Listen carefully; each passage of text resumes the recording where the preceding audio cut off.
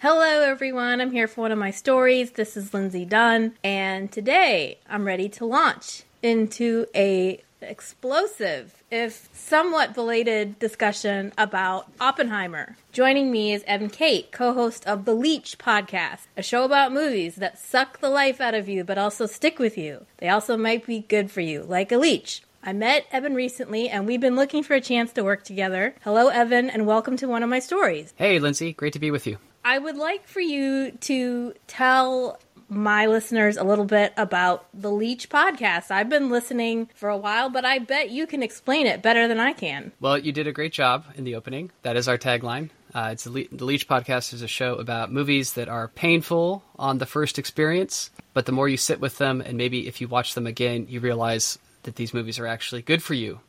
They might teach you something or have some kind of medicine even. So our podcast is me, my friends Aaron Jones and Banks Clark, and we all used to teach together, and we love talking about movies, and so this idea for the Leech grew out of many of those conversations about film. But you also actually talk about leeches, too. It's not just a name, and it's not just an idea. You also have facts about leeches, right? That's true. That's very true. That's actually one of our favorite parts is at the beginning of every episode, we take some time to learn about the anatomy and the history of leeches. And Aaron usually leads that segment. And we've been so fortunate. We've actually been able to talk to a number of professional leech researchers and people in the medical community who use leeches for actual medicinal purposes, even to this day. Yeah, I've been listening now, I think, for a little bit, and it's always fun because, you know, in some cases you're reviewing movies that have been out there a while, you know, but their discussions, yes, I will say, are very rich. Like, I really love the There Will Be Blood discussion. That's got to be my favorite so far. Oh, I'm glad. That's my favorite too. Daniel Plainview, such a great character, and you guys just bring up great points, stuff that either I haven't heard articulated before, or hey, I already heard it articulated, but I like hearing about it so much, so I want to hear about it again, and I don't mind hearing about it. Oh, well, thank you. Well, thanks for listening, and it's just, yeah, I'm really excited to be with you on your pod and to talk about this movie together. Yeah, so let's get into it. I think, you know, perhaps this movie is leechy in its own regard. Today, we're, of course, discussing Christopher Nolan's Oppenheimer, which was 50% of the Barbenheimer mania that I think the country is still possibly recovering from. So I would like to start with just your overall thoughts about Christopher Nolan as a director. Would you consider yourself a rabid fan with caveats, you barely tolerate him, and after you identify your category, I'd like to hear your thoughts about his strengths, weaknesses, and maybe like your top couple movies. Sure. Yeah. So I'm a overall fan with caveats, I would say. I think I've seen all of his films except for maybe one or two, and I've enjoyed them. They're always fun at the movies. They're always thought-provoking. But I think there are some flaws that have shown up in a number of the films that we could talk about. And being a teacher of high school students, some of whom really, really love Christopher Nolan movies, especially some of the guys, I think it tempered my appreciation a little bit. Just that there's a little bit of a pretentiousness sometimes, or I don't know, intellectual arrogance almost that I see now in the films that I didn't maybe early on. But I still overall enjoy the experience of a Christopher Nolan movie. Mm-hmm. So what do you see as the strengths and weaknesses of this director? I'd love to know, just like you said, there's some maybe flaws besides being potentially pretentious. What else would you say about him? Well, I think to his credit, he creates utterly immersive, big movie experiences. And he tries to tackle these gigantic topics, right? So Interstellar is about going beyond our known solar system to create a new place for humans to live. He talks about, Inception's about diving into the depths of dreams and consciousness. So he takes big swings, and he backs it up in so many great ways with the sound designs that he creates. There's always amazing cinematography. The editing is tight. It's crisp. It's propulsive. You always feel like you're moving in his films. they are the kind of films that should be experienced in a great theater like an IMAX, where you get the full immersive experience. And then I think another great strength that I think is maybe also a weakness in certain ways, though, is that his plots have these very meticulous, almost puzzle-like structures. Mm-hmm. Not something that shows up in the first act will probably show up in the third act, but with a twist. He doesn't usually leave pieces out there that aren't tied together in some way by the end. So he's really meticulous with plotting, and he just creates films that are visually and sonically pretty stunning overall. Right. I don't think I heard any weaknesses or flaws in there. Well, I guess if you want, I could jump in with what I like about him, maybe. Yeah, But yeah, I mean, I would put myself in the rabid fan category. I can't help it. I hope I'm not a pretentious person, Evan, but perhaps I am. I mean, I think that to an extent I am I'm on board with whatever he does, just because he's provided so many great movie experiences for me, and not just the movies themselves. I really value discussion. And so I love that I've been able to have so many great discussions about his movies and about the ideas that he's putting into his movies, because it's never just the plot itself. The plots can be convoluted and twisty, but there's usually a theme or a grand idea that's in there somewhere, and you can really chew on that idea. I also appreciate how he doesn't spoon-feed these ideas or tell us how we're supposed to feel about things. He's not emotionally manipulative. And in fact, people have sometimes accused him of being dry or unemotional. But I love that you have to approach his movies and pay attention to what's going on. You can't really decide you're going to dip out and dip back in. It takes concentration. I'm probably one of the few people, there were so many complaints about Tenet, but I think I love Tenet. Okay. I've watched Tenet many times now, and I still could probably watch it a dozen more, just because I still don't fully understand. That's I appreciate that. Totally. I love that one. Yeah. I think you're right. I think you have to pay attention while being in a Nolan film.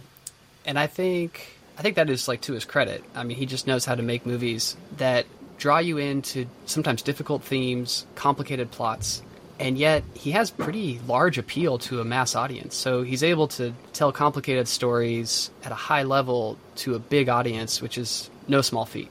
Mm-hmm. Yeah, and I agree with what you say. His movies tend to be very immersive. The music is loud, the colors, the production design. It's a very sensory experience. So I really enjoy that. I like how he plays around with narratives and the concept of time, and there might be a movie going backwards, or there might be a movie with a flashback, or in this movie where you have different colors. So he's not afraid to experiment with movies and sort of put himself out there and do something that hasn't been done before. Or, perhaps he's inspired other people to be able to now tell different kinds of stories here. Him doing Memento is probably, Memento is probably still one of my favorites of his movies. When people force me to say which one's my favorite, it's usually Memento, because one of the things I appreciate about that movie is it's a little simpler, in a way, even though it's going backwards. There was a minimalism to that movie. We had very few cast members. The sets aren't fancy. So it's a little bit less immersive, and still you are engaged fully the whole time. And so he could do it even without the bangs and whistles. I totally agree. And Memento's in my top 3 Nolan films as well, or top whatever films. Yeah. I think sometimes his stories, if I'm going to pick some weaknesses, I would say that sometimes the plots are so complex and convoluted that I do lose some of the emotional connection to the characters.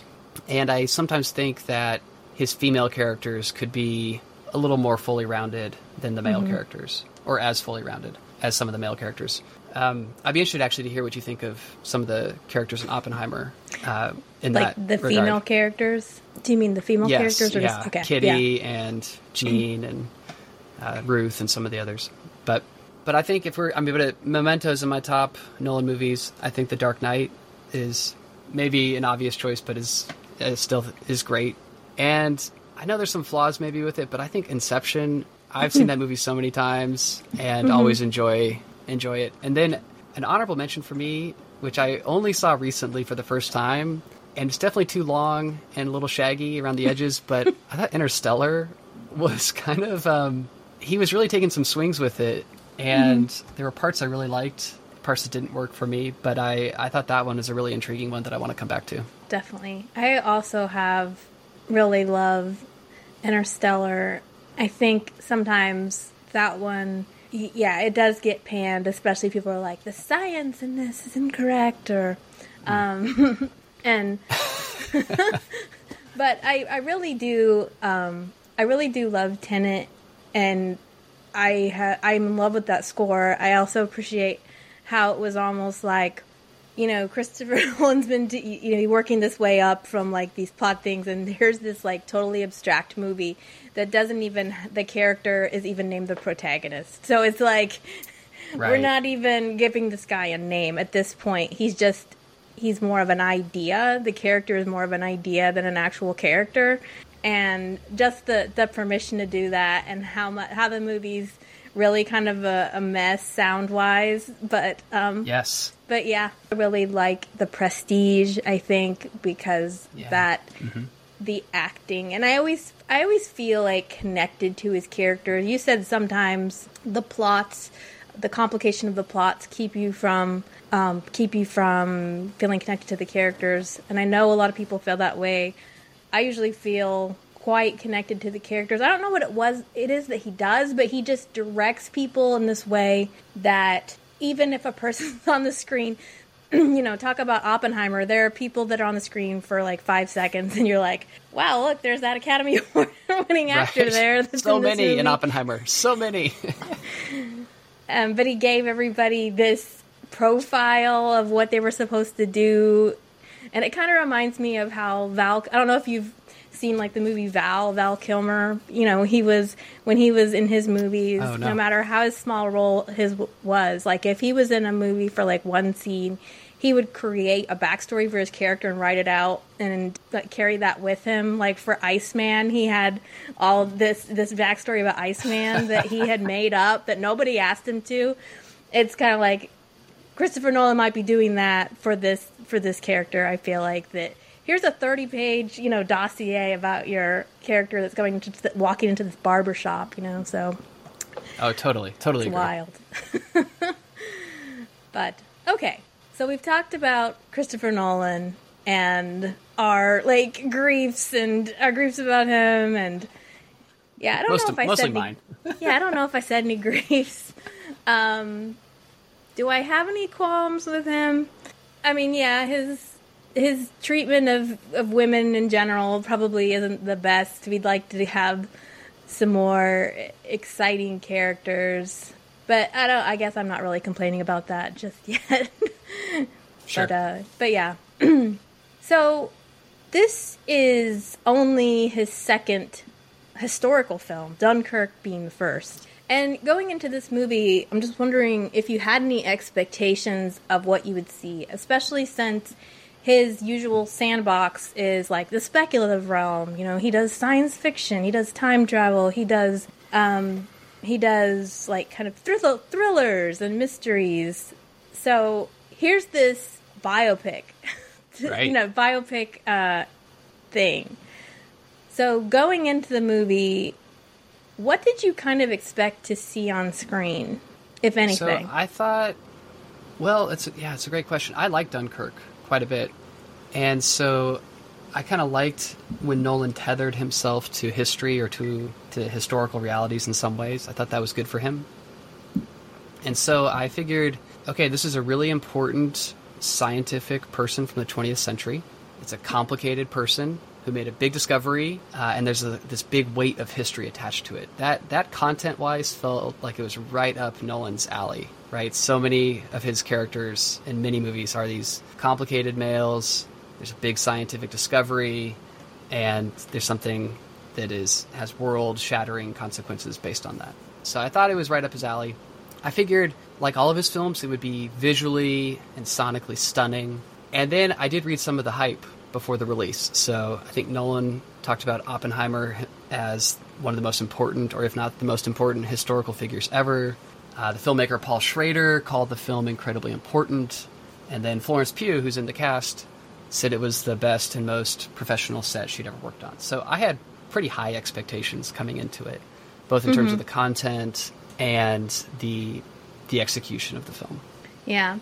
I just know that some of the complaints I've heard, well, that people mostly make fun of, are that a lot of people went into Oppenheimer expecting, like, more action or more, I don't know, more explosions, really? More, there's one big one. There's one good one. Because the poster, if you think about the poster, it has like this big, the world's on fire. Sure. And yet, and we're also in IMAX. But yet the movie was a lot of talking. It was that whole like, we're in the hallway talking, or we're in the room talking. Lots of discussions. And it's not normally the kinds of topics you would get an IMAX experience on. And so then many people left disappointed or thinking this movie's boring because it was not action movie. Or more of that kind of thing, or showing the destruction. That is another thing I've heard, that like, oh, they didn't show the bomb being dropped and what people might have experienced, and that definitely isn't in the movie. If anything, we see that only by watching Oppenheimer watch footage and seeing his face and getting to experience his horror viscerally through what he's experiencing. Yeah, that's right. Yeah. I think that's fair. But for me, it's so interesting that people felt that way. I was riveted for 3 hours. I didn't move in my seat. I often will get up in the middle of a movie and go to the bathroom or get a glass of water or something, and I didn't move for 3 hours.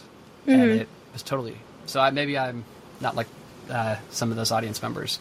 Yeah. Well, obviously you're not. And I think most people that are really into perhaps movies, like all kinds of movies, not necessarily just action movies, that most people aren't necessarily disappointed. I think the trailers don't give a lot away. I had heard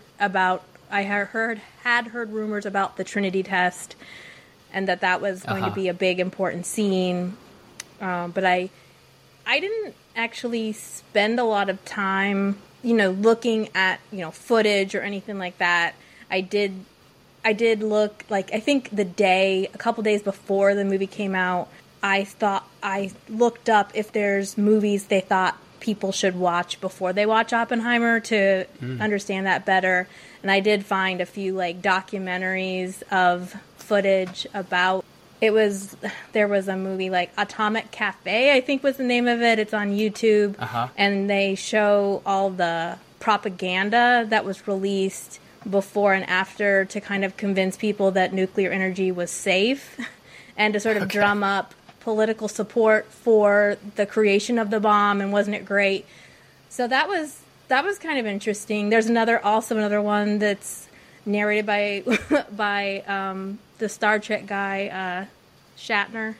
William Shatner, yeah. William Shatner, where has a different documentary. But when the movie begins, there's all this background, kind of history about his life and the trials and all that starts, where they're showing this footage. But me, as like a person that didn't know a lot about that, so it was a little hard to kind of follow. And so for me, my first viewing was what you said before. You alluded to the experience of watching a movie, and I was just kind of engaged in the experience of the visuals and the emotions, or what I could get out of the emotions. And then the second viewing, I was able to take in more of the information and kind of go in a little bit more informed and follow the actual story itself better about the events that transpired and in what order they transpired.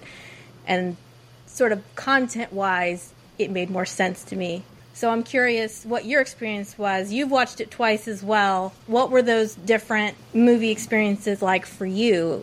Well, like you said, the first time through, very riveting, couldn't take my eye off the screen. I found the first part where it tells his backstory, his studies in Europe and so on, I thought that was amazing and so beautiful and interesting, and I think really informs what happens later, but we can get to that. But I was just totally immersed in it, totally stuck on the screen. And then on the second watch, I definitely caught a lot more of the interpersonal dynamics among the characters. I got a better sense of the timelines and where the different conversations are happening, including in the both of the kind of kangaroo courts that take place, the different trials between Oppenheimer on one and Strauss on the other.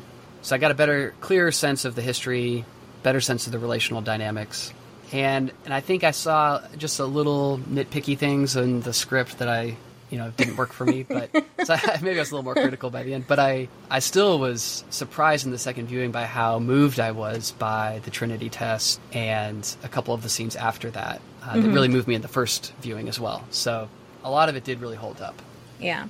Don't get me wrong, I did like the beginning, especially because they're kind of showing how his brain works on the screen, which is wild and crazy. But I'm just saying that as far as being, if it wasn't easy to follow or not, no, it wasn't exactly, because they're kind of jumping between the different timelines. And that's actually the next topic I want to talk about, is the structure of the movie. So we have these dueling narratives and timelines. There's the Strauss hearing where they're voting to see if they will make him Secretary of Commerce. And that lasts the entire movie, kind of once in one continuum that we're seeing interspersed throughout the movie. Then we also have the hearing.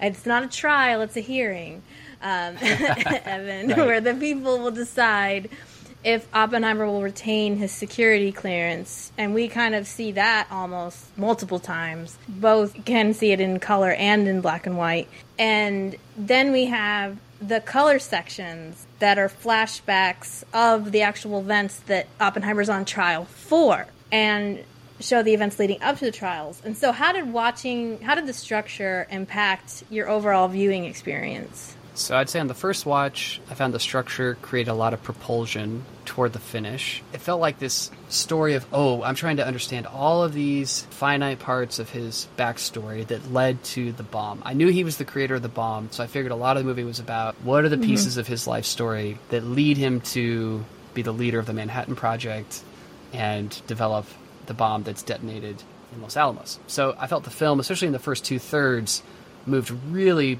quickly and I would say really engagingly toward that bomb test. And then I'd say the final third, where they come back to those different hearings, that on the first watch was really interesting. There was so much history and so much interpersonal stuff there that I didn't know anything about. I'd never heard of this Strauss guy.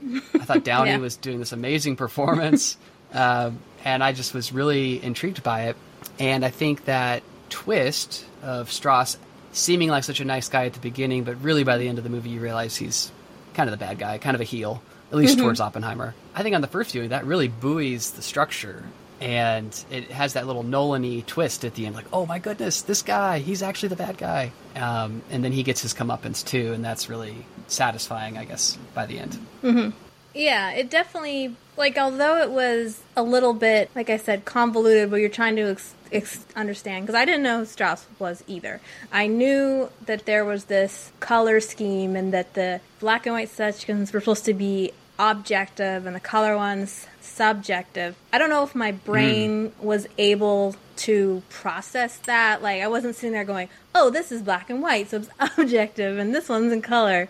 So it's subjective, although you kind of experience the subjective, because that's the stuff where there's almost, this visceral experience of him they do it through the sound design, where you're not just seeing what's going on in the room where Oppenheimer is, but you're seeing how he feels about what's going on around him through the visuals and the sound design, and you're feeling his unease and anxiety through that. But so we're watching, you know, you're feeling that it's subjective because obviously it's in his head. But it was interesting when they go back and show the hearing and that Strauss arranged the whole thing, that then you the pieces are sort of falling in place. And that's a very familiar Christopher Nolan device where you're like, oh, they withheld this information from you so that you could, it just helps you engage with the movie, I think, in a deeper way. And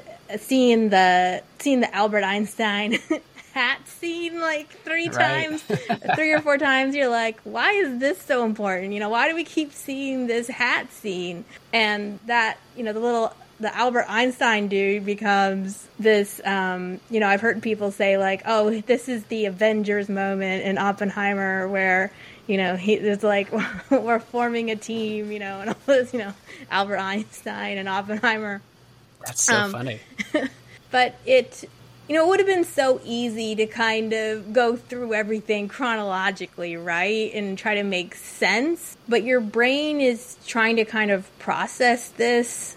So you're able to experience this rise and fall of Oppenheimer better. And that's how I kind of think about this, is that he, you know, there was this sort of, like you said, the word propulsion. There was this energy towards the Trinity test. Like everybody was working together on this, getting this thing done, you know, and so they had all these different scientists in the room together that normally wouldn't be working together because they're doing different types of science, but it was a project. So he got everybody to work together. And then there's almost this, like, deterioration. Well, thanks for your service, and now you stand over here while all those big war guys do the real work over here, and now you're out. And so I feel like the different perspectives helped you experience that sort of mentality. I think it's the same thing I see, like, in movies about samurai. Like, thanks for fighting with us, and now please leave our village because we're scared of you, and our women like you better than us. That's awesome. Anyway, yeah. Well, and I think the structure, by opening with Strauss in his hearing as well, it makes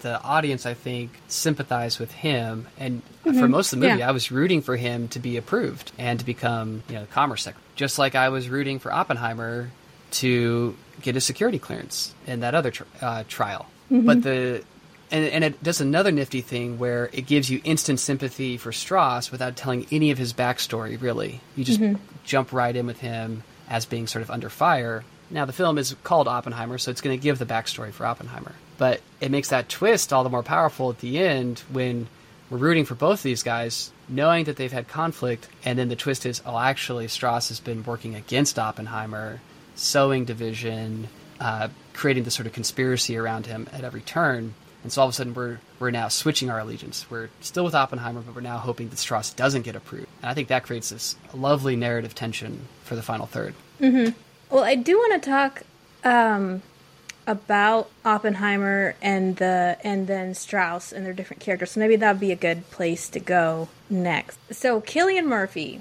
playing Oppenheimer. What do you think about his performance? And what did his performance communicate about the person of Oppenheimer that you feel like, you know, either worked or didn't work for you? So in the first viewing, I said to myself, I think Cillian Murphy is great in this movie, but I'm not sure why. I know I'm drawn in, I know I'm kind of hanging on every word, but I don't know why. And so on the second viewing, I think I have a little bit better sense of it, which is that in the first part of the movie, we're watching him encounter these paradoxes, right? The physics that he's interested in tells you that matter is both a sound, or is both a wave and a particle. These things that can't be both true but somehow are. And so that's the science he's into. And then those scenes where he's looking at art, right, like Picasso and Cubists and modern paintings. Right. All of that art is about these paradoxes, like things that should not go together going together. And he's then, you know, thrown into this scene at Berkeley, and he's someone who's both a communist and not a communist. He's married and still seeing Jean. He's a cluster of contradictions. And I thought Murphy just portrayed all of that so persuasively and holding all those pieces together. But then I think after the bomb explodes, something happens to him. And just like something happens to the world after the bomb explodes, it can't there are unintended consequences, there's fallout, the world has changed. And Oppenheimer, too, has changed. And I think he was able to hold together the contradictions, and that led to this very successful scientific discovery, personal career accomplishment. But that bomb shatters something in him, and he can't hold those pieces together anymore. And so I think the rest of the film is really all these people saying, like, what do you believe in? Where do you actually stand morally, ethically about the bomb? And I don't know. It's not clear to me. And I think Murphy portrays how opaque Oppenheimer is after the detonation of the bomb. He had once held together contradiction and paradox, and now he doesn't seem to be able to, or the world won't let him anymore. Wow, that's quite an insight. All that about him holding his very character being a paradox. That's an interesting take for sure. That I really like. But yeah, I think when he had a clear direction leading up to the Trinity test. He had that clear direction of, you're the project manager and your job is to get all these people to work together to get a bomb, to get a working bomb. And that is something that he was able to do because he had this very special skill set. And even I remember Miles Teller, he says to Oppenheimer, you're not a scientist anymore. You haven't been for a while. I think he says you're a manager. You're managing people. And or like so a politician or like a bureaucrat. Yeah. Yeah, that's right. A politician. Yeah, he just says, I just remember him saying, you're not a scientist anymore. You're in this different role. And so he had this directive, but it was like, okay, now I've created this. Was it actually like the right idea? But it wasn't something he had asked himself up until that point. And he was kind of thinking that we just need to get this made before the Germans was the original idea. Like, we need to be the first to get this. Just the same as, we need to be the first people to launch the man on the moon. Of course, perhaps the stakes weren't quite as high for that, but this is like the world could be destroyed. But like, we need to get this first. And so he had that clear direction. And I think after that, he no longer knew exactly where he fit in. Well, now I've created this bomb, and they've actually used it. As soon as we had it, they used it. It wasn't, how long did they actually talk about it before they decided they were going to use it? And now I feel remorse, or at least that's how it's portrayed in the movie. Now, some people think, oh yeah, he just waited until it went off to get sad sack about it. Whether it's true or not that he felt this level of guilt about it, I'm not sure I'm informed enough to say. But it was just after the creation itself, he doesn't know what to do, and especially when they're like going to revoke his security clearance, then it's like, well, where do I go then? Because he was a scientist and a politician, so he'd become this different thing. It's not like he could just go back to regular science dude in the lab. He had sort of ostracized himself almost from both communities. He didn't fit in either world. He's not really a politician, and he's not really a scientist anymore. And so I think that loss of perhaps identity is what they're communicating. But yeah, he had these haunted, sad eyes that they really manipulated really good on the screen to show this chaos inside of him, I guess would be a good word for it. Yeah, he's caught between two worlds, right? Like you said, he's not a scientist enough anymore, but he's also not adept at playing the political game either. Clearly, do you buy Murphy's performance, or did he capture that for you in a special way? Oh yeah, I mean it's a tremendous performance. But yeah, exactly. But like, I think I'm still pondering over what you said. Like, exactly what is it? Is that he? Like, I was thinking even before and slightly after when I saw this, I was looking at his film catalog, right? And the fact that Christopher Nolan has used him in all these movies so far, but just as a side character. And in a lot of his in the roles that have been picked for him, for instance, we have the soldier that's having the PTSD in Dunkirk. We have the character of Scarecrow in the Batman films, and we have the character in Inception of the executive son who's trying to sort of get mini revenge on his father who's dying.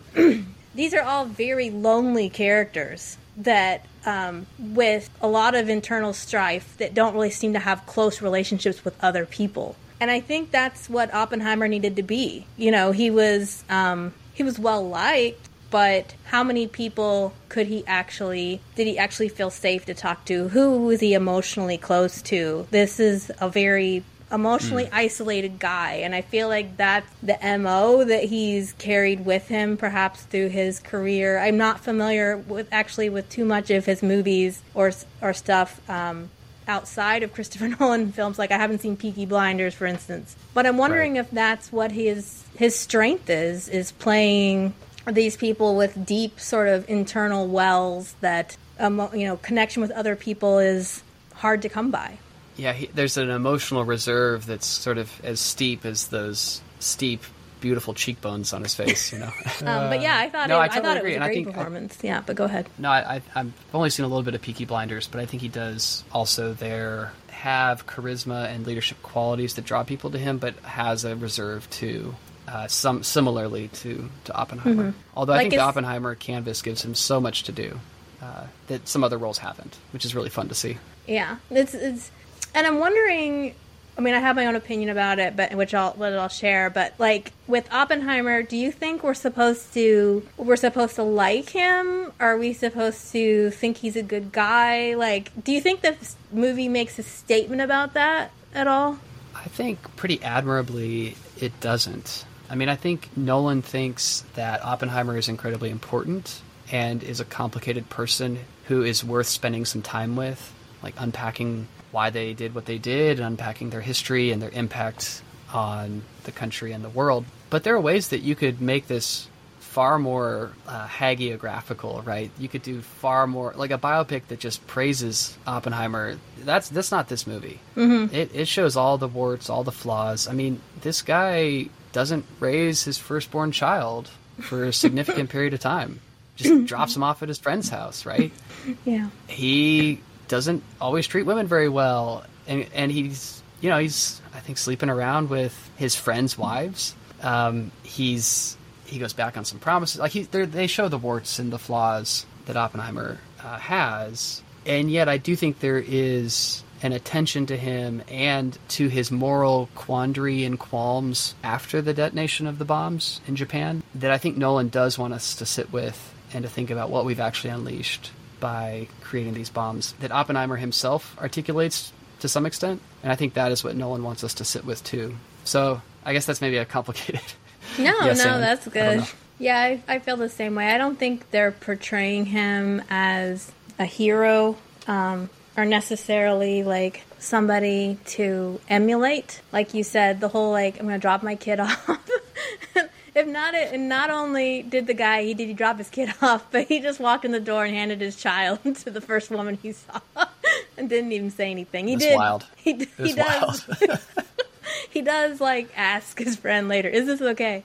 But he just kind of walked in and handed the baby to the woman's wife, and didn't say anything. So I was like, okay. Yeah. But yeah, he's obviously a very talented, very intelligent person who was a little egotistical, but he genuinely did also value other people. I'm going to save some of these thoughts for after we talk about Strauss, because I want to compare the two of them and their characters. So let's talk about his character. What did you think about Strauss's character overall as you watched him interact? One nice thing about the Strauss character is that I had no preconceived notions about him. I'd never heard of him. And so, in part based on the script and in part based on Robert Downey Jr.'s performance, I just got to meet this really fascinating person, and I was totally enthralled by the maneuverings he was doing and his motivations. So I thought he was really crafty, really interesting, and in a lot of ways carried the third act of the film. So much of it is told as he's narrating what he's done back to these political folks that he's working with, and a lot hinges on him. So I was sitting with that, so I really was taken by him on the first viewing. On the second viewing, in some of the opening scenes, there's like a 1 fission, and it shows Oppenheimer, and then there's a 2 fusion, and it shows Strauss. And I think, on a literal level, right, Oppenheimer supported fission, which was the nuclear technology that created the atomic bomb, whereas fusion is the nuclear technology that creates the hydrogen bomb, which Strauss supported. So I think there's some basic stuff going on there. But what's interesting, I think, is metaphorically that it's kind of flipped. I think Oppenheimer, like you described, he brings people together. He fuses, he binds and combines atoms together to do a big project and to create something spectacular. Whereas fission is this process by which the atom is split. And I think that's actually what we learn is what Strauss is doing throughout the film. He's actually splitting things up, dividing and conquering even. And so I thought that character was utterly fascinating and really kept my attention in the final third of the film. Yeah, and Robert Downey, he did a lot with that performance, being you said, the person, because we initially side with him because he seems to be such, in a way, he's such an admirer of Oppenheimer. He's saying, like, I wanted to hire him, and this is why, and all of this, but I feel like the movie, for me, does make a very clear statement. As unclear as the statement it makes about Oppenheimer, I felt like it did sort of clearly state something about Strauss, and specifically comparing their two characters. Because you have Strauss, who has, he's a man of import, and he has built his way up. He was part of this atomic commission, and now he's like reached the level where he's perhaps going to be on the cabinet. He's putting on this guise of being the humble servant, but yet we see, like, internally he has this core of bitterness towards Oppenheimer that's been somewhat hidden, and that his resentment goes way back. Like, he's holding this grudge from years ago. I don't know how many years ago it's supposed to be, but he's like a snake, the snake in the grass. He didn't make a fuss at the time, but he has just continued to hold that grudge and let it fester. And he's been creating this path of a way that he could exact this revenge. It's very devious. And so he's gotten all this support, but he has this almost an internal lack or a weakness inside of him that eventually comes out and is not attractive to people. So, like, with Oppenheimer, he worked with people, and he was very, he was dabbling in working with, like, communist groups, union. I mean, he wasn't a communist, but he was talking to communists and sending money through communist channels. And he was doing things people did not approve of, yet he was also not embarrassed or hiding any of those things. In fact, he tells Strauss, you want to make sure you know everything about me because, if you're going to give me this role, there's stuff in my past. So he was trying to come clean that way, and there was this respect. So even the people who, during the trials, were kind of testifying against him even, who might have said, no, I don't think he should have a security clearance anymore. They still wanted to shake his hand. They still wanted to, like Teller says, I do not believe that he's against this country, and I won't believe it ever until it's proven to me. So he stood up for his friend. And then we had Einstein, who had a big problem with the fact that he was building a bomb that could be used to hurt people. But Einstein was still his friend. He still made time for him. He wasn't not shaking his hand. And so I felt like, Oppenheimer might have been shunned by the political realm and shunned by, in some ways, the scientific realm. But yet the people he worked with still carried this respect. Whereas Strauss, at the end, the guy was barely wanting to be in the same room with him. He's kind of like, get away from me, you're gross. Now I've realized what a gross person you are. So I just felt that their contrast was fascinating. Yeah, I agree. You're helping me see, too, that I think Oppenheimer on the surface is pretty arrogant seeming. Right. But internally, or with close people, he's kind of humble and generous and open, at least honest. Mm-hmm. Whereas Strauss seems gregarious and generous on the surface, but internally is quite bitter and vindictive. And the film does show, I think, that it's better to be like Oppenheimer than Strauss, because even though Oppenheimer was arrogant and was sort of alienated from the scientific community, at the end of the day, the scientific community comes back around and defends him and protects him and defeats Strauss, in fact. So I think that contrast between them is really important and is played out in the outcomes of their different paths. So we can talk more about those guys, but I wondered if there were other notable performances that you really admired. It's probably cliche at this point, but Matt Damon was really good, I thought. I thought he seemed like a little bit older, so it's like a different phase of the Matt Damon experience, but I thought he was funny. I thought he had gravitas. I believed him as a general. I believed him as an engineering student, and I believed him as someone who was also capable of maneuvering Oppenheimer and this project. So I thought Damon. I thought he was great in every scene.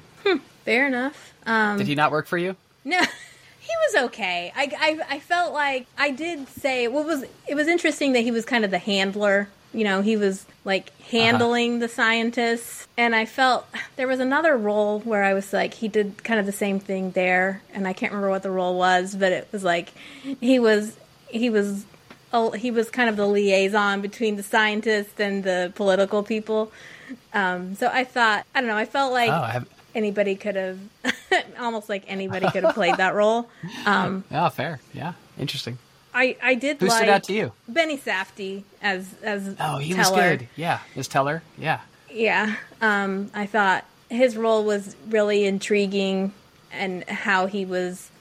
Yeah. I mean, some people looked at it as, I was kind of surprised people were like, "Oh, it was a betrayal. Teller betrayed him," but he didn't like out and out like that other guy did, David Damangiel or whatever. He didn't like say like, this man is a communist. Like Teller said, you know, I don't think he's a communist. He's not a traitor. But I don't agree with some of the decisions that he made, you know. So, and obviously his wife, Kitty, was really pissed off at that guy and said, you know, you shouldn't have shook his hand. But I thought his role was definitely interesting, how, you know, he had sort of he was another outsider person. And so, and Oppenheimer respects that about him. In fact, he, you know, once he's ready he doesn't want to work with the team, he says, let's the two of us talk, because, you know, he's been the one that his professor said, you're not good enough, your math isn't good enough, so you stay in the lab. So, but like Oppenheimer wanted to make sure that he knew how much he valued him as a member of the team, you know, so. Yeah. That also reminded me of one of the early scenes at Berkeley when Oppenheimer only has one student, and he says, I'm just going to teach this one student. And he basically does that again with Teller in the midst of the Manhattan Project, you know? Yeah. I mean, Florence Pugh was great as Jean Tatlock. She did great with her few scenes, as well as Emily Blunt. Again, the characters could have been perhaps more expansive, but I thought they did good with their roles. I love both those actresses. I wish there'd been more. I wish they'd had more to do. I thought the third act gave Emily Blunt a great scene in the hearing, and some great scenes where she sees clearly who the real threats are. I think probably before Oppenheimer does, but agreed. I think there could have been more for her. So then, notable scenes. We could probably spend a long time on this, but what? Oh my gosh, we've already mentioned the Trinity test. How that was. What was watching the Trinity test like for you? I kept waiting for the sound to come in, and even though I knew it was coming, I was like, I know there's going to be some gigantic sound. It still surprised me. It still hurt my ears. And it did it to me both times I saw the film. So I think that's one of the great feats of this film is somehow capturing that moment in a way that obviously none of us were there, but felt lived in and just took you right into that moment. How did that scene work for you, or how did you feel? Yeah, like I was like, I mean, I haven't been in such anticipation in a long time for a particular scene to come about. Like I felt like I was on the edge of my seat, and like I couldn't breathe for it, but it did. I was really surprised about the silence that comes, and then just watching the explosion and their like fascination with it, as well as terror, and just, yeah, I mean, and the fact that he created the whole thing without CGI. It's wild and amazing that anybody would dare do that. Like, who would have the gall to do something like that today? I love it. No I love expense it. is spared. Totally. And, all credit to Christopher Nolan. I think very few filmmakers could dare to do it, could do it, and would get the permission from studios to do it. Yeah. And I do love that the montage where he's going to the college and going to the art museum. You mentioned that scene, coupled with Ludwig Göransson's score, and just feeling him feeling the music or hearing the music, and watching the glasses break in the corner. That sort of montage that kind of communicates the amount of learning, all the stuff his brain is processing at the same time. That's just a cinematic, amazing moment for me as well there. That's so funny. So you asked me to come up with some scenes, and my first one was the Trinity test, and my second was that montage. That just utterly what was it like propulsive for you? Visual storytelling. Yeah. Yeah, I felt the same way. It felt almost romantic as he's like looking at these paintings and the music. You feel like you're getting swept up in the ideas of the time. It's also showing his anxiety, of course, and failures, but he's also meeting new people. He meets Izzy for the first time on a train.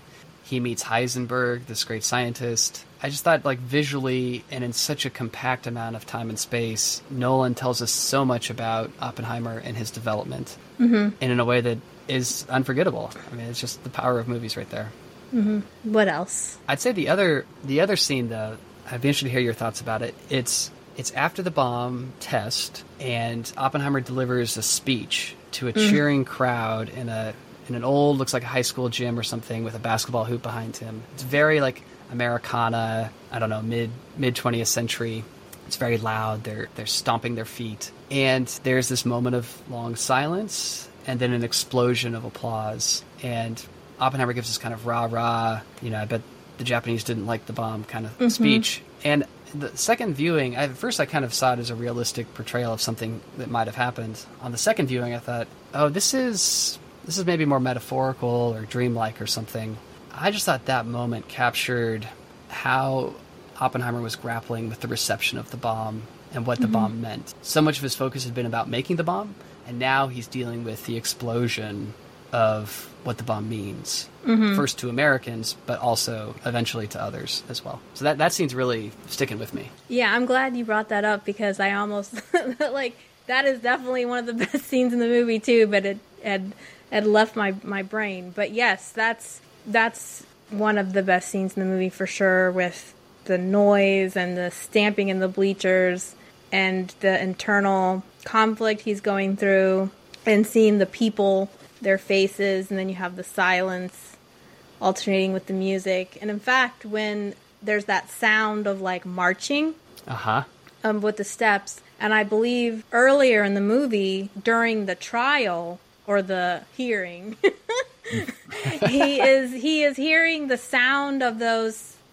footsteps or feet marching in the bleachers. He's hearing that in his head as he's answering questions from people. So they, and they have no idea that this is what he's hearing. And for him, that moment is etched in his memory forever, is that he released this bomb and everybody was cheering. And the line is so chilling. I bet the Japanese didn't like it. It's like, when he says that, you are repulsed by, like, why?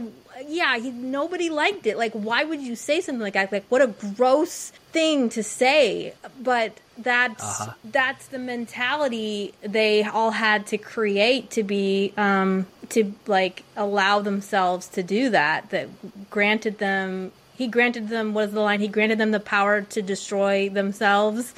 That he had like made this possible. His actions had led to the death of all these people.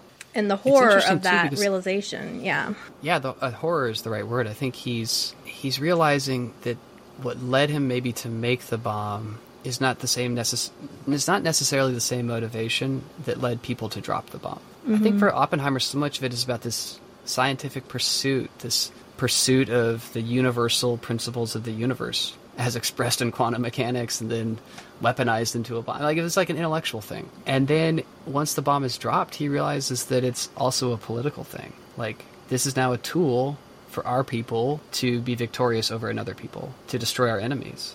And he somehow, I think, realizes with those stomping feet, and I think you're right to pull that earlier image of those stomping feet when he's on trial.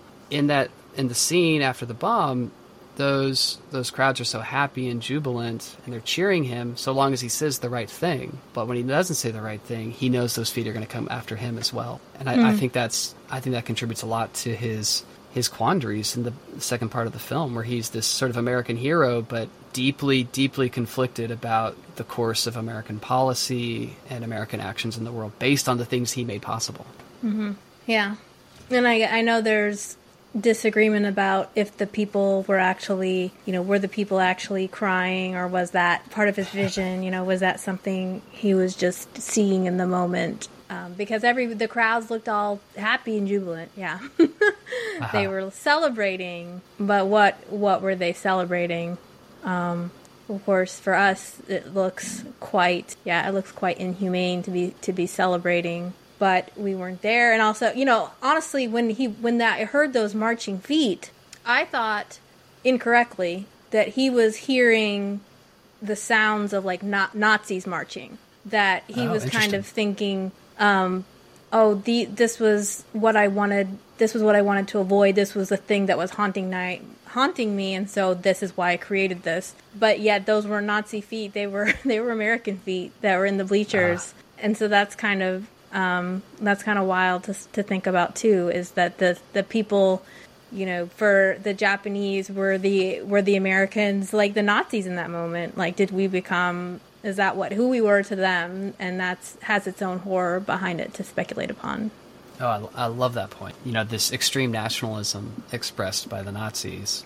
Of course, the Jewish people are the folks who've borne the brunt of that, which Oppenheimer is Jewish, which leads to his motivation to create the bomb. And now he's feeling, oh my goodness, that those forces of nationalism, very powerful forces, I've now equipped them to perpetrate horror and genocide on a different group of people. And I mean, that has to be a terrifying moral experience for him, right? Mm-hmm. Well, they made that scene terrifying, so Christopher Nolan did a good job with that. Yeah, we've kind of alluded to the score already and how it adds, but what are your thoughts about Ludwig Göransson's score?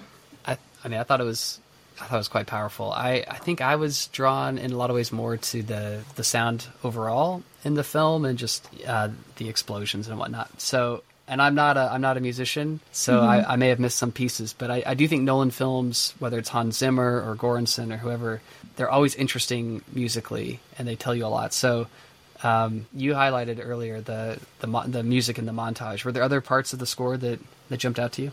The Trinity Test itself has the parts leading up to it before. I mean, the silence is the use of silence in music scores is very powerful as well, but the test when they're kind of driving around and getting it all ready and doing the stuff, he uses a lot of like discordant moments where the notes are pushing up against each other, and so I guess it gets at that, we're getting ready to release the fusion or the fission, we're gonna release that stuff, and so almost the score reflects that physical reality of what's going on with those atoms all like bumping up against each other.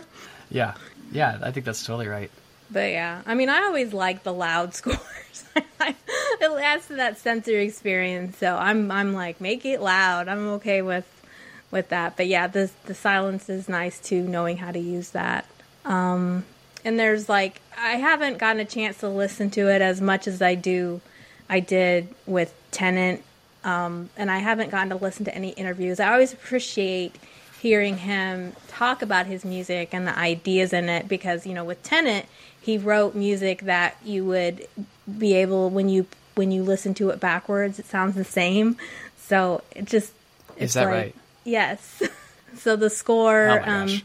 And there's actually an inverted version of the score too, so you can listen to it. But it's just wild, the level of work he puts into his scores, and I'm still pissed that he didn't win Best Score that year for the Oscar or even get nominated, because this is just a level of craft that I don't think people always recognize, and I get angry when I think about that too much. So we'll move on. Okay.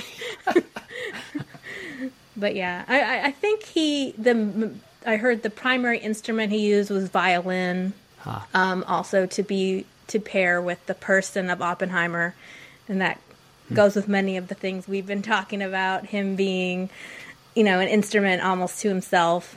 Yeah, that's nice. So were there other things about the movie you want to praise or critique that we haven't touched on yet? Well, I think we've given a lot of praises, so I'll come back to those maybe. I think one critique that I caught more in the second viewing than the first, especially in the first half of the film, there's a number of conversations where someone says to Oppenheimer, whether it's Chevalier or I think maybe Izzy or some others, like, Oppenheimer, you see beyond this world. Like, Oppenheimer, you're so important. You're like the most important thing. Of course we'll take your child for you. Of course we'll, like, you're so exceptional. I actually think Kitty says something like this to him as well. Is it basically like, it's okay for you to be not great in these ways, but you're a great man. And some of that just doesn't work for me. It just kind of clanged in my ears. This sort of like, we need to like establish that he's a great man. It's like, just show it, which I thought they had shown it. So it felt like the lines didn't need to be there. Which I think when I talk about Christopher Nolan being a little pretentious, I think it's some dialogue like that does it for me. I see. Yeah. And then, sorry, one more critique. Mm-hmm. I would say, so I used to be a history teacher, and I think doing a biopic or historical films is always kind of complicated because you know the outcome, right? You're telling stories about people who didn't know the outcome, but we do know the outcome. And so it's really hard not to write dialogue in particular scenes that isn't inflected in some way by your knowledge as a writer of the outcome of the events. And so I felt like there were a number of places, and I'm trying to think of the most obvious one, where it was like, oh, well, the most obvious one is the scene with Jean where they're in a romantic situation and she has him read Sanskrit, Yeah. Behold, I am death, destroyer of worlds, while they're making love, which, of course, is a famous thing that Oppenheimer said 20 years after the detonation of the bomb in a documentary about the Trinity test. It's a fairly famous line, and Nolan works it into the script twice. Yeah. And that just kind of took me out of it from a historical, like, that scene didn't happen. She didn't say that, or she didn't ask him to read this. He didn't say that. I don't think it's necessary for this movie. So yeah, that's a nitpick. Oh, well, that's interesting because I actually started listening to the audiobook, and I was wondering if that scene is, if that scene is in the book at all. But the audiobook. Oh, please let me know. Yeah. The audiobook is very long. It's like 23 hours, so I didn't get very far. It's like 700 pages, right? It's a really long. It's a really long book, but I was very curious what the book would have to say about Jean and their relationship. I think that scene, I don't know, that scene worked for me, I guess, but I can understand how it's like, oh, you really wanted to put that quote in there, so you made this scene. I think what it did, if anything, was establish that their relationship was intellectual as well as sexual, so they were trying to show, like, oh, these two talked about these ideas, and they had this basis for stuff that was more than just an affair. Yes. But yeah, and again, I'm trying to say, do I have any critique? I thought I think they were supposed to be dramatic, but some of the trial / hearing scenes, there was the one that I saw actually spoofed that was funny, where the guy is really going after Oppenheimer and trying to get him to admit that, when did you start having this guilt about, was it before or after we did the H-bomb? When exactly did you start feeling bad? And he's really like just pounding into him. And there's this really funny video I found that was like, if 12 Angry Men was a Christopher Nolan movie, and it's like people like in that movie with like just loud music on top of it for no reason. So when I saw that scene the second time, I had to like really close my mouth to like keep from laughing, because I was like, yeah, that is kind of what it's like. They're having a normal discussion, but the music's just super loud on top of it to make it really stressful. So now I'm kind of like, why did they feel a need to make that scene that way? It's almost overly dramatizing that kind of moment, but it is supposed to show how stressful it is for him. And he finally says, which I think is a great line, he said, "When I realized that no matter any weapon we created, we would find a way to use it." And I think that was a great line. But yes, that scene forever now will make me laugh from that spoof video about 12 Angry Men. So yeah, Jason Clarke is really going for it in that scene. It's great, but it's intense. Yeah, he's played interrogators before, so I guess he comes by it honestly. That's true. One of my wild takes about this movie is we mentioned There Will Be Blood. Yes. When I saw the photos, the studio photos for this movie, I was like, this reminds me so much of There Will Be Blood, and Daniel Plainview sitting there on the porch with his pipe, sitting there smoking, creating this little town, and he's like, "We're going to have schools. We're going to have churches." Yes, I love that speech. Yes, I'm an oil man. Yeah, I was like, I'm actually like, so much of these movies are in common. There's this person bringing people together to create a product. The person doesn't have very good relationships with other people.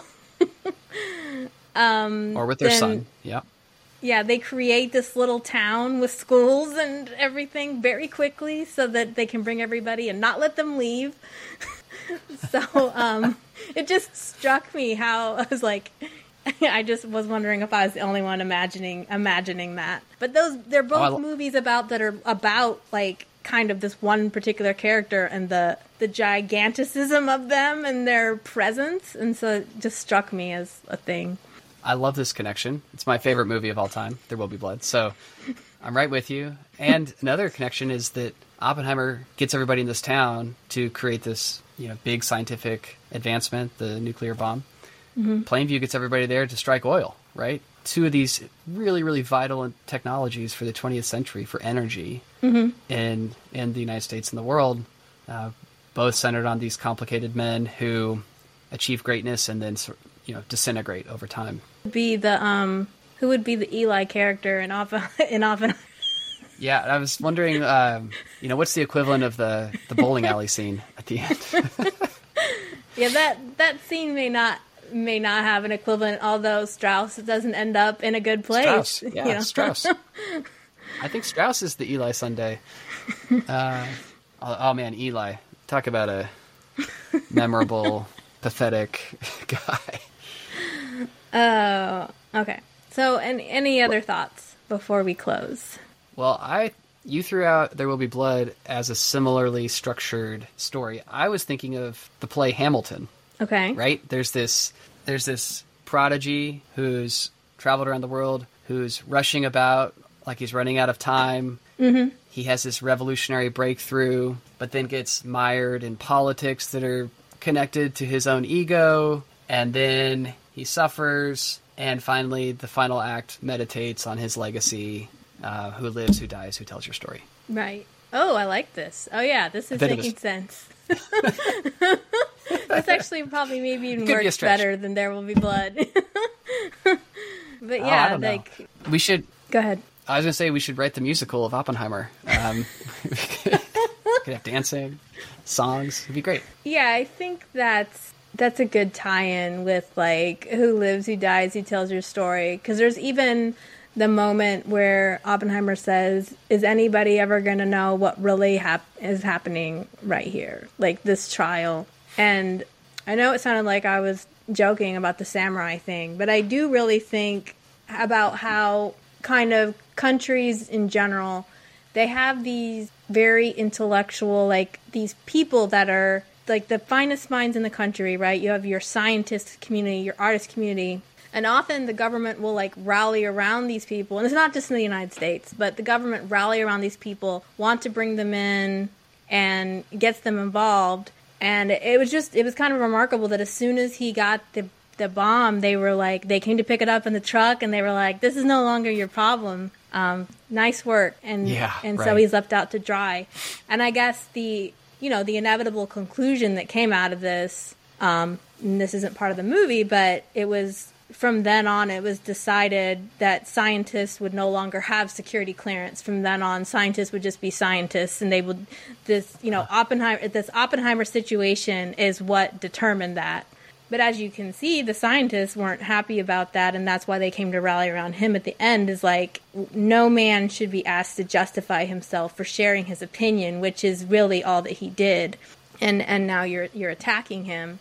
But it's just kind of like, yes, thank you for your service, and now we've hung you out to dry, and that sort of leaves those fine minds feeling very used up and tossed aside. And, Einstein talks to him about him getting a plaque one day, and you see that, he's like, they give him a little plaque and pat him on the head, and, but yeah, there's no real place for you here now that you've done this. And so it was, he lived the rest of his life in exile, kind of, just retiring at his house. So, yeah, but what are your final thoughts about Oppenheimer as a person, or this movie? Well, I think it made me want to read the book.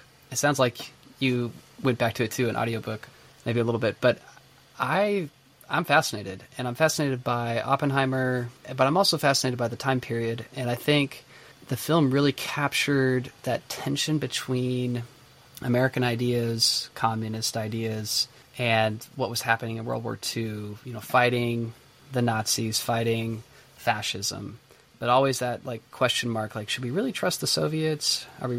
Who's the real enemy here? And then after the war, it shifts so quickly to being about fighting communism. And so the very people who helped, the United States win World War II with their allies who had communist sympathies, all of a sudden, when they're no longer needed to win the war, become expendable or problematic. And I thought the movie just captured that historical, those currents, and then the historical shift to anti-communism so well. I mean, just the absurd lines of questioning where the lawyer's like, would you hire Oppenheimer today for the AEC? And it's like an absurd question, right? Like, the AEC didn't exist then. It exists because Oppenheimer created the bomb, So I think the film, and maybe it's just because I like history, but it makes me want to dive deeper into the history of his life and of that time period. So I think the film's, kind of endlessly interesting, and there's just more to chew on. So I'm here for it. Yeah. I will say the last thing I kind of wanted to mention is this movie was inceptioned in Tenet. They had a scene in Tenet where they talk about Oppenheimer. Priya and the protagonist talk about Oppenheimer. And so I was like, Oppenheimer was in Tenet this whole time. That was his next movie. And so it makes me wonder if he's inceptioned his newest movie in Oppenheimer. and what it might be. That's a great idea. So, yeah.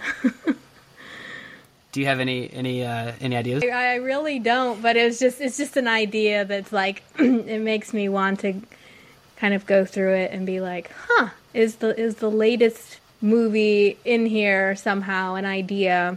Because there was, the ending scene, of course, is pretty powerful about we started a chain reaction, and the whole Oppenheimer was talking about me to Einstein. He says something bad. Is such an interesting character flaw that really stuck with me, just because I know people like that spend a lot of time thinking about what somebody might be saying about them, and they become obsessed with this idea so much that it kind of takes over.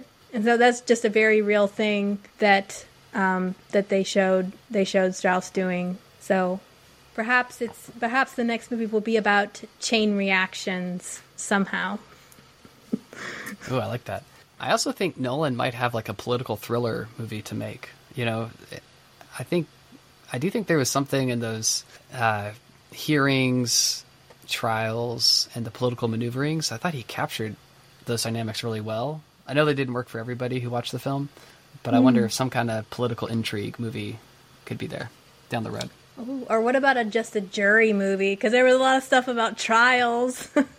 Like A Few Good Men. He makes his version. Just a trial movie in general. I think he could probably make a really good one, because I was entertained by these. It's like, it's not always easy to make a hearing interesting, is it? No, not at all. Yeah. Which, I mean, to his credit, he's made the big spectacle and the sort of intimate courtroom drama all in the same movie. That's quite a feat. And both are really interesting and entertaining. So where would you say Oppenheimer sits in your Nolan ranking? It's a good question. Definitely top 5. I think I need to give it a little more time before I would go higher. Although, I've watched it twice now, and so I think it's higher than Interstellar for me. I need to watch Memento again. I know it was one that I named earlier, but I haven't seen it in a while. But it is an important place in my mind, so maybe it would surpass that. We'll see. Mm-hmm. But it's high. It's pretty high for me. What about you? Yeah, I'm not sure. I really love his science fiction, so I don't know if it's in top tier. I think it's very well crafted. But like you said, I think you'll have to sit with it a little bit. And there's movies of his I haven't seen in quite a while, so I kind of feel like I would need to do a full retrospective, which I feel like I probably need to do at some point. Do a whole like Christopher Nolan thing. Yeah, I was thinking that too. I should go through in order, right? Memento, was it Insomnia, and then through the rest of them. I did one of those for M. Night Shyamalan. This past year, I did a knock at the cabin. To do that, I kind of had there were 2 film critics, and there were 3 of us, and we talked about all of his movies. Ended up being like 2.5 hours. It was kind of ridiculous, but yeah, it was fun. But That's yeah, awesome. it would be a person I could definitely see talking about. But yeah, so Evan, we've now been talking almost an hour and a half. So I think we should bring this to a close. If people want to follow you and the Leech Podcast, what would be the best way to do that? Well, you can find us on Twitter at Leech Podcast and on Instagram, The Leech Podcast. Or you can go to our website, theleechpodcast.com. And you can also search for us on wherever you get your podcasts, Apple Music, Spotify, wherever. Thanks for checking us out, and thanks for the chance to talk with you. This was really fun. And do you have any episodes coming up that you want to promote? We do. So at the end of August, we will be releasing an episode on the 2022 film The Batman, starring Robert Pattinson and others, directed by Matt Reeves. It's a very very interesting movie. We had a good chat about that. So you could look forward to that at the end of August. Okay, wonderful. Well, thank you, Evan, so much for joining me on this beefy discussion of Oppenheimer. Beefy is one of my favorite words. It was beefy. But there's a lot to chew on here, so I'm glad. Yeah, I'm glad we did it. Yeah, thank you so much. And good night, everybody. This is One of My Stories signing off. Bye.